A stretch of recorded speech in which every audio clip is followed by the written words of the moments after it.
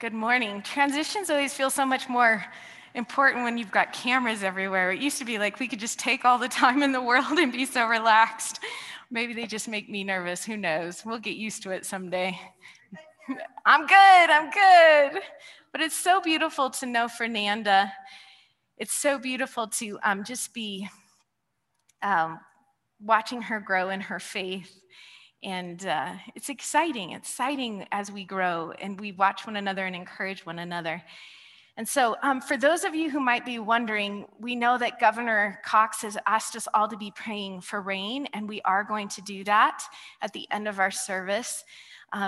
He's reached out to all, and Pamela Atkinson have reached out to all of the faith leaders asking us to pray, and we are going to do that at the end. So don't worry, we're going to do it.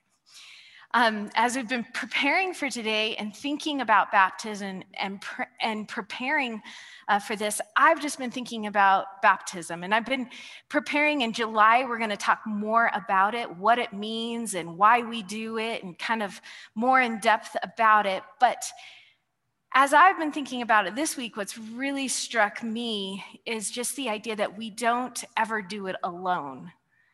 It's always in the context of community or with other people.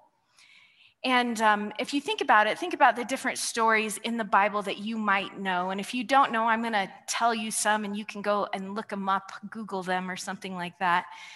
But there's a story of Jesus being baptized by John the Baptist. There's the Great Commission, where Jesus tells us, you go and baptize people all around the world. Go baptize, make disciples and baptize them. So we have this commission to go and baptize. So that takes at least 2 people, right? And not only are we baptized and told to by someone else or baptized by someone else, but we're often baptized with others. So think about Cornelius's household. It says that when Peter arrived, and it says his whole household believed, and they were all baptized. And the story of Lydia, she's a merchant, a businesswoman in Philippi, and she and the jailer and his household, they welcomed Paul into their land, and they were baptized in households and families. And we've had that happen here, where whole families have decided to follow Jesus and get baptized all at once. There's lots of ways. It's often a public act, and it's an important declaration of faith. And the church has invited followers of Jesus into baptism throughout history and all over the world. I found it's fun to look at pictures online. Here's a picture of a baptismal from a Roman city in Tunisia, Africa. 200 to 300, or the 2nd to the 3rd century, excuse me. Other times we can see people getting baptized in warm climates, in muddy rivers. I just love that picture of joy on her face. That's muddy waters. Hey, whatever it takes, right? I think that is way better than this next one. Let's try baptism in the frozen north. I'd make you buy me a wetsuit if you wanted me to baptize you that way. I had a friend in a small group that we had here at church who came from a very abusive religious background. She was in our small group, and she wanted to be baptized, but not in a church. She had too much religious background for that, and she was afraid what people in her family might think. And so all the women in our small group, we piled into her bathroom with random kids, and I'm sure there were pets there. And we all kind of peered over as we baptized her in a big jacuzzi tub. So she at least had a jacuzzi tub. One of my favorite stories is of my father-in-law. There's my mother-in-law there. One of my favorite stories is he was an eyeglass salesman. And he'd get together, for regional sales meetings, and all of the salespeople from the different regions would come together. And one time they came and they were together, and one of his sales buddies said, I want to follow Jesus. I want to leave my old life and follow Jesus. And So they led him just to pray and to give his life to the Lord. And then he said, okay, what do I do next? And they said, well, you should be baptized. And he said, well, let's do it. So in some hotel, was it Kansas or Missouri? I don't know, Kansas, the Kansas City. Okay, so imagine, and I think this guy was really big if I remember correctly. Imagine all these guys piling into a hotel bathroom and baptizing an adult man. How beautiful, isn't it? All the different ways it can happen. Even in the Bible, we just see this connection between baptism and community, or should I say baptism and relationship. There's always relationship. People were baptized in rivers, and they were baptized in, it seems like, worship or teaching gatherings. That day, the Holy Spirit fell on everyone on the day of Pentecost. Sometimes people were baptized in what's a more private or hidden way, if we think of Philip and the Ethiopian eunuch. But still, baptism happens with others. You don't do it alone. In the book of Acts, which is the book that teaches us about the actions of the apostles in the early church, in chapter 8 is the story of Philip, the apostle, and the Ethiopian eunuch. This man had come from Ethiopia. He was an important official in charge of all the treasury of Candace, queen of the Ethiopians.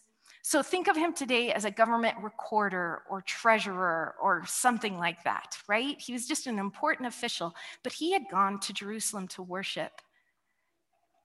But as he's leaving Jerusalem, the Holy Spirit sends Philip to talk to him. So Philip finds this Ethiopian. He's running beside him in a chariot. It's a fun story. Read Acts 8. And he comes alongside him and he says, what are you reading?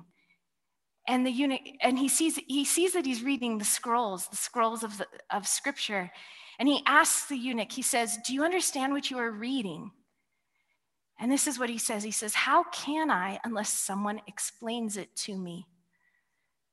He needed help. He needed relationship. He needed someone else to come and be with him and talk him through it. Philip ends up in the chariot with the Ethiopian, and he goes on to tell him the good news about Jesus, it says. And as they're traveling along the road, they come to some water, and the Ethiopian asks Philip, look, here's some water. Why shouldn't I be baptized? I imagine this today. I imagine imagine some recorder, some guy from California working in the treasurer's office of San Francisco, coming through Nevada, and a believer comes alongside him at some truck stop or somewhere and says, what are you reading? And he says, I don't understand this stuff. And God provides one of us to witness to this official. And you stop at a traveling J. You're like, oh, let's get you baptized. I don't know what it would look like today. I'm totally imagining. But the Ethiopian eunuch orders the carriage to stop. And then I love this word, this picture. Philip and the Ethiopian, they went into the water together. They went down into the water. And Philip baptized him. And when they came up out of the water, the two of them, the Spirit of the Lord snatched Philip away, and the eunuch never saw him again, but went on his way rejoicing. There was something that happened, but it took another person to be there with Philip, or with the Ethiopian eunuch for that moment. I want us to remember that how can people understand unless we explain it to them?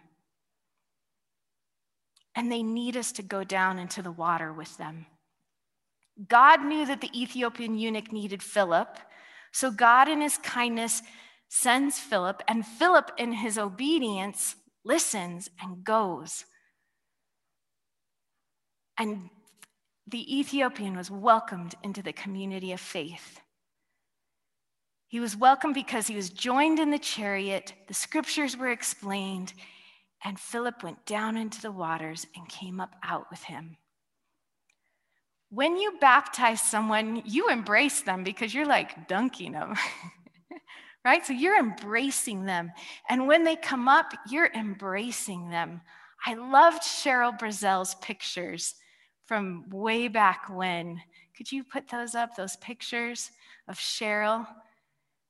A few weeks ago, she shared her faith story, and these are old pictures.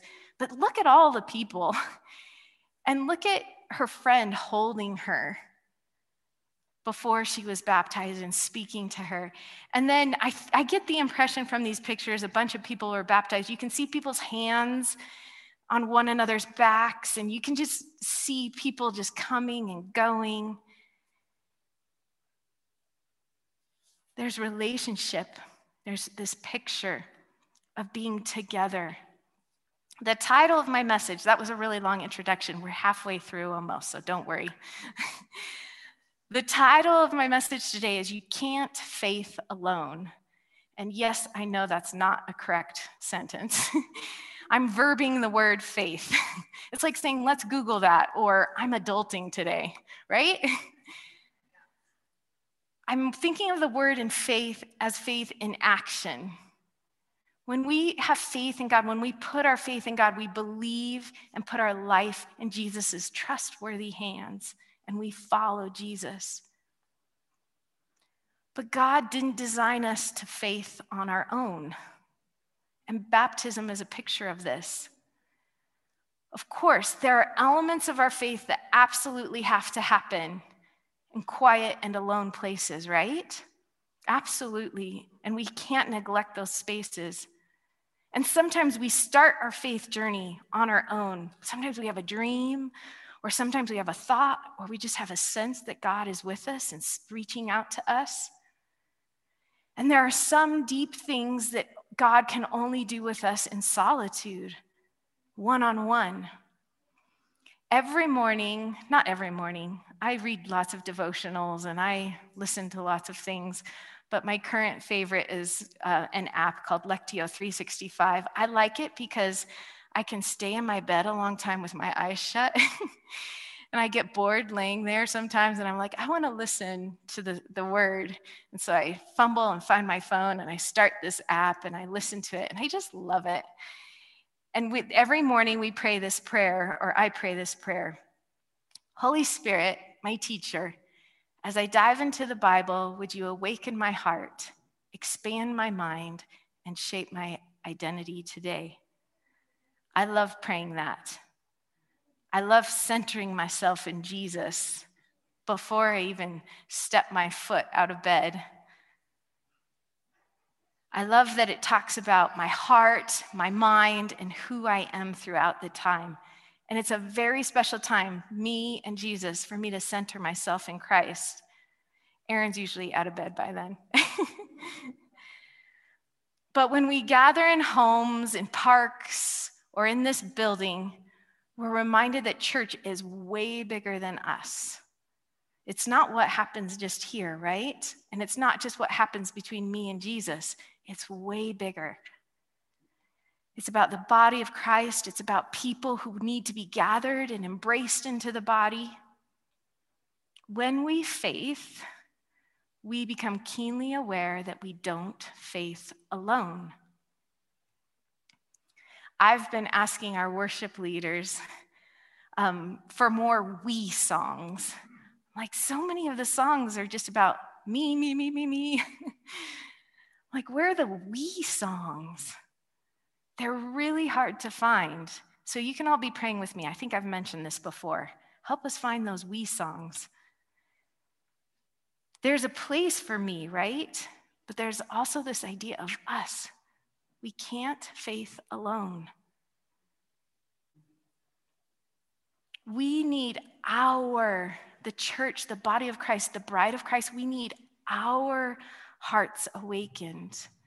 I love it because since we don't have many songs, I love how much Kathy and Lori and Kelsey will change the songs to we.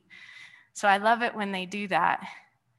But we need our collective heart awakened. We need our church culture thinking expanded, and who we should be collectively reshaped into his image. So I changed the words of that prayer I pray. Would you pray it with me as we continue on exploring? Would you guys pray this out loud with me? Holy Spirit, our teacher, as we worship and explore the word today, would you awaken our hearts, expand our thinking, and shape who we are today? Amen. So, for the next part of this message time, I want to look at Jesus' baptism and how relational that process was.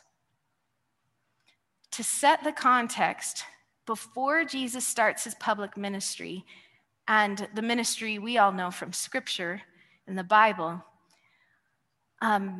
Jesus is baptized by his cousin, and his cousin is known as a very crazy, wild man, John the Baptizer, or John the Baptist.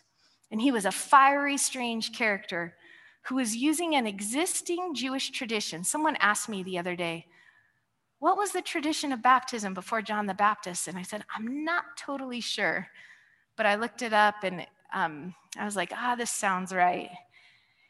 He used the existing Jewish tradition of cleansing. Often the priests, before they would go into the Holy of Holies or come out of the Holy of Holies, they would wash themselves and cleanse themselves. And so he used that tradition as a method to call the general public to repentance of sins, to changing their ways. Mark 1, 4-5 says, John the Baptizer was in the wilderness and preached that people should be baptized to show that they had repented of their sins and turned to God to be forgiven. They were showing it. This is a demonstration that I'm going to turn to God. And it says that all of Judea, including all the people of Jerusalem, went out to see and hear John. And when they confessed their sins, he baptized them in the Jordan River. It's similar to what we did today, right? We were showing the decision that Fernanda had made. Mark 1, verses 7-8 say, as he preached, he said, yes. And then John the Baptist, as he preached, he said, the real action comes next. This is the Message version. The star in this drama, to whom I'm a mere stagehand, will change your life. I'm baptizing you here in the river, turning your old life in for a kingdom life. But his baptism, and he's referring to Jesus, is a holy baptism by the Holy Spirit, and he's going to change you from the inside out. Isn't that beautiful? So this is what John was doing before Jesus arrives. He was baptizing people in this baptism of repentance, and he's telling them, someone's going to come who's going to change you from the inside out. So, sure enough, one day Jesus arrives, and he's at the shore of the Jordan River in the midst of a bunch of crowds, and he approaches John the Baptist. And when Jesus appears, it says, he comes to John and he says, you got to baptize me. But John's like, no way. I'm the one who needs to be baptized, not you. John the Baptist knew who Jesus was. But Matthew 3, it says, Jesus insisted, do it. God's work, putting things right all these centuries, is coming together right now in this baptism. So John did it. Luke 3:21 says that after all the people were baptized, Jesus was baptized. For the previous 30 years, Jesus had remained hidden in Nazareth in Galilee, and he grew and matured in quietness, and he learned to work with his hands and discern his Father's voice. He was part of a family. We also need those times. So we need those times that are hidden and quiet. But when Jesus starts his ministry and begins to gather what would soon be the church, here are some things to notice. Jesus needs John to baptize him to fulfill God's will. It's like Jesus is saying, this is the way the kingdom works. This is how we do this. We do this together. Not only is he doing this with John, but he's with all those people from Judea and Jerusalem who are being baptized. He follows them into baptism. Jesus, the sinless one, is identifying with us, the fallen ones, by submitting to this baptism of repentance. It's a foreshadowing of the cross. As Jesus and John go into the waters, Jesus is being embraced by John in the waters. As Jesus is in the waters, he's embracing us in the waters. And John and Jesus come up out of the water together. There's all this togetherness. And it's not just the together of them. Matthew 3:16-17 says, after his baptism, as Jesus came up out of the water, the heavens were open, and he saw the Spirit of God descending like a dove and settling on him. And a voice from heaven said, "This is my dearly loved Son, who brings me great joy." Other translations say, "This is my beloved Son, in whom I'm well pleased." In this baptism story, no one is alone. Jesus is embraced by John in the waters. Jesus embraces us in the waters. And then as Jesus comes out of the waters, the Father and the Holy Spirit embrace Jesus, and everyone hears it. There's a proclamation. There's a lot of connecting happening in this scene, a lot of relationship in this moment. Here's another little side note. When the sky opens up and the dove ascends, the Father says, "This is my dearly loved Son who brings me great joy." We might expect that the Father would have said that when Jesus was hanging on the cross or when Jesus was resurrected from the dead. Like, look what my Son has done. Look at everything he's accomplished. But instead, the Father said those words before Jesus had done a single miracle, before Jesus had done a thing. Isn't that amazing? Before Jesus had healed, before he had taught, before he had reformed, before he had revolutionized everything, before Jesus saved the world, the Father's like, "I love you." So before Fernanda does a thing, right now, the day she's told me her faith story, you should ask her sometime to tell you more of her faith story. But it was that day you heard Jesus call you. She's in a hospital. There's more. There are many times. But Jesus came to her in a hospital. From that day when you recognize God, he's been with you. He's been pleased with you. He's loved you. And that's how it is with us. Isn't it amazing? So today, in this baptism, we watched Fernanda demonstrate that she's exchanged her old life for a kingdom life. She's declared, "I'm forgiven of my sins and I'm raised with Christ. And I want the Holy Spirit to change me from the inside out." But we are also all here to witness this and embrace her and to hear the voice of the Lord saying, "I love you, you are my joy, I delight in you." I pray that as we've witnessed this baptism today, that we all remember we don't faith alone. We shouldn't and we can't faith alone. Now, I recognize that so many of us do feel very, very alone. Every single week, I talk with people who feel alone, and that is such a real thing. I've told this story before, but there's a story of my brother, a time that something happened. We were very little. My sister and I shared a room. We had twin beds, and my brother had his own room. I don't know, just super little, maybe 5 or 6, 4 or 5, I don't know, but old enough to do math. Because something had happened and he was terrified. Something had happened in the night, a nightmare. And He came running into our room, and for months, well, maybe not months, my parents should tell this story. I should have verified the facts with them. But for a long time, my brother slept on the floor between our two twin beds. And we kind of got annoyed by that and tired of that. And we tried to convince him to go back to his own room. And we would say, you don't need to be afraid. Jesus is with you. And he would say, well, that's not fair because that means there's 4 of them and only 2 of us. He just wanted to be in that room with us. And I recognize that right now that there are some of us that we feel like that. Like this is not fair right now. I feel like there's 2 of me and 4 of you in your relationships. Some of us don't have the relationships we long for. Other of us might not like the relationships we have, right? It's true.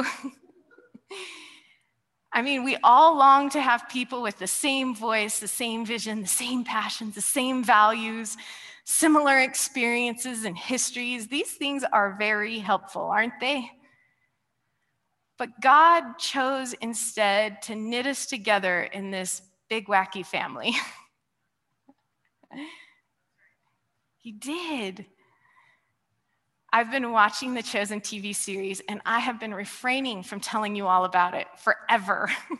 My family is probably like done with me talking about it. Same with the people I work with, the staff here. They're like, oh, okay, Sarah. But it's so beautiful. And it's such a good reminder of how different the disciples were and their different motivations and passions and histories and experiences. One of my favorite repeating scenes is when a new disciple comes on the scene and sees the other disciples and is just like, this is who we're gonna, these are your students, Rabbi? Like, what's up with this? This is what Jesus has done with us. He's put us together. And just like Jesus chose those disciples for that time and place, Jesus has chosen us for this time and place. Writer and preacher Ruth Ellen Davis says this about her community, where she's at. She says, the secret of our community's life is not tolerance, but humility, which entails the ability to receive others' strengths and weaknesses as gifts. Wow. That sink in for a bit. My prayer today is that God would provide each of us here life-giving, healthy relationships for each one of us so that we can be a people who don't faith alone, but that we will figure out how to faith together. That together in humility, we will explain scripture to one another, help cover one another, go into the waters together, embrace one another in those waters, and come out of those waters again. And that we can proclaim our love and delight in each other. Amen. So as we close today, I asked Kathy, would you come up, please, and help us with some instrumental music. Instead of me praying and all of us standing and agreeing, I'd like to close a little differently. I'd like to ask you if you would take a moment to pray with someone sitting next to you, or if you're comfortable, to reach out across the aisle somewhere and pray with someone else, whatever your comfort level is, but just to pray for one another and speak a blessing of encouragement, of faith for the person you're sitting next to, and for the right relationships to come into our lives. And then when you're done praying for one another, if you're comfortable, then begin to pray for our land. Like I said before, the governor has asked us if we would pray for rain. And I think about how much we need rain spiritually as much as we need rain naturally. We need rain for our souls. We need to be washed, don't we? Our land, we as people, we need to be cleansed and washed again and renewed, and our land needs water. So could we do that? Could you just take a minute to pray with someone if you're comfortable?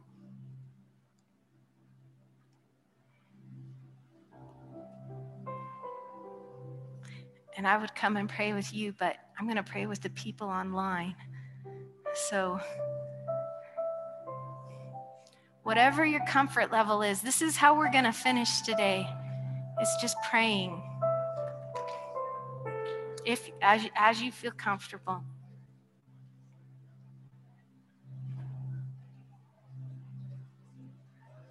And then for those of you online, I'm going to pray with you, because I know some of you are home alone for a variety of reasons. So I'm going to pray with you, and you're going to pray for me. I'm trusting that you're praying for me.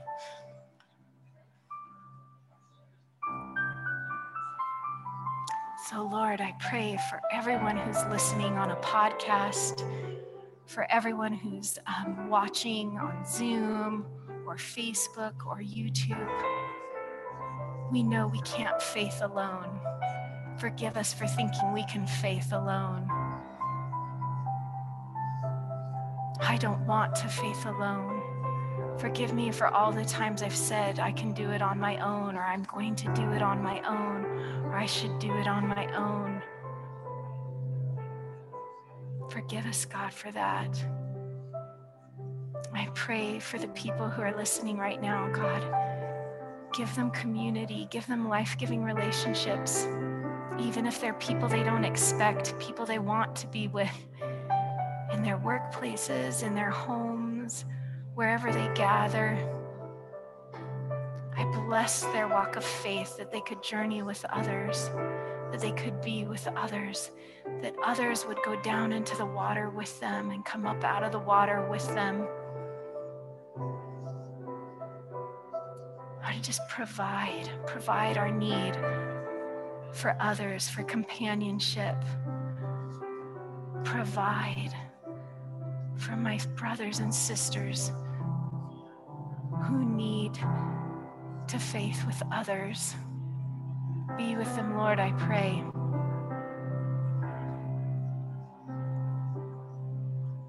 And Lord, I also pray for water.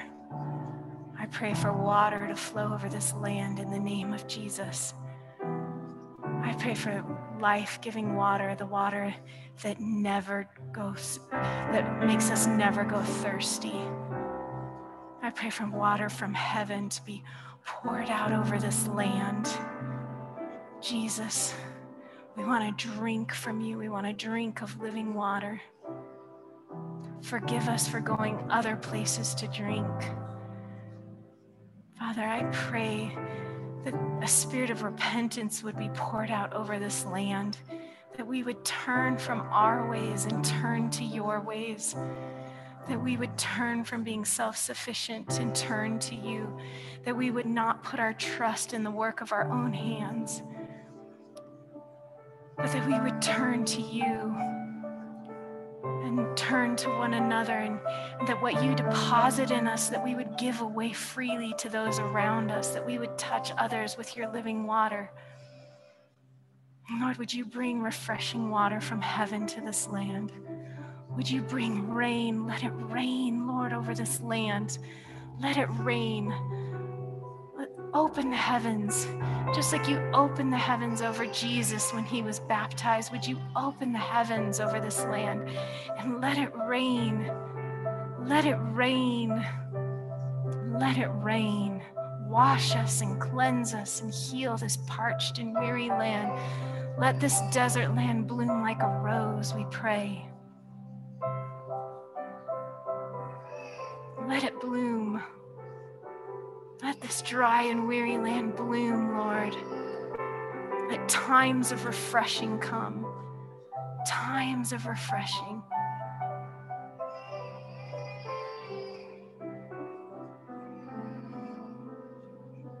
In the name of Jesus. Amen. Amen.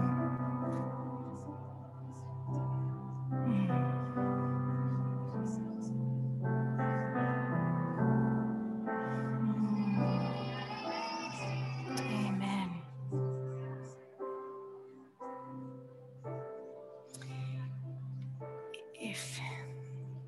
If you are listening or watching online and you'd like more information about what we're talking about and to get more understanding of what we're talking about, please reach out to us via email, reach out to us via social media.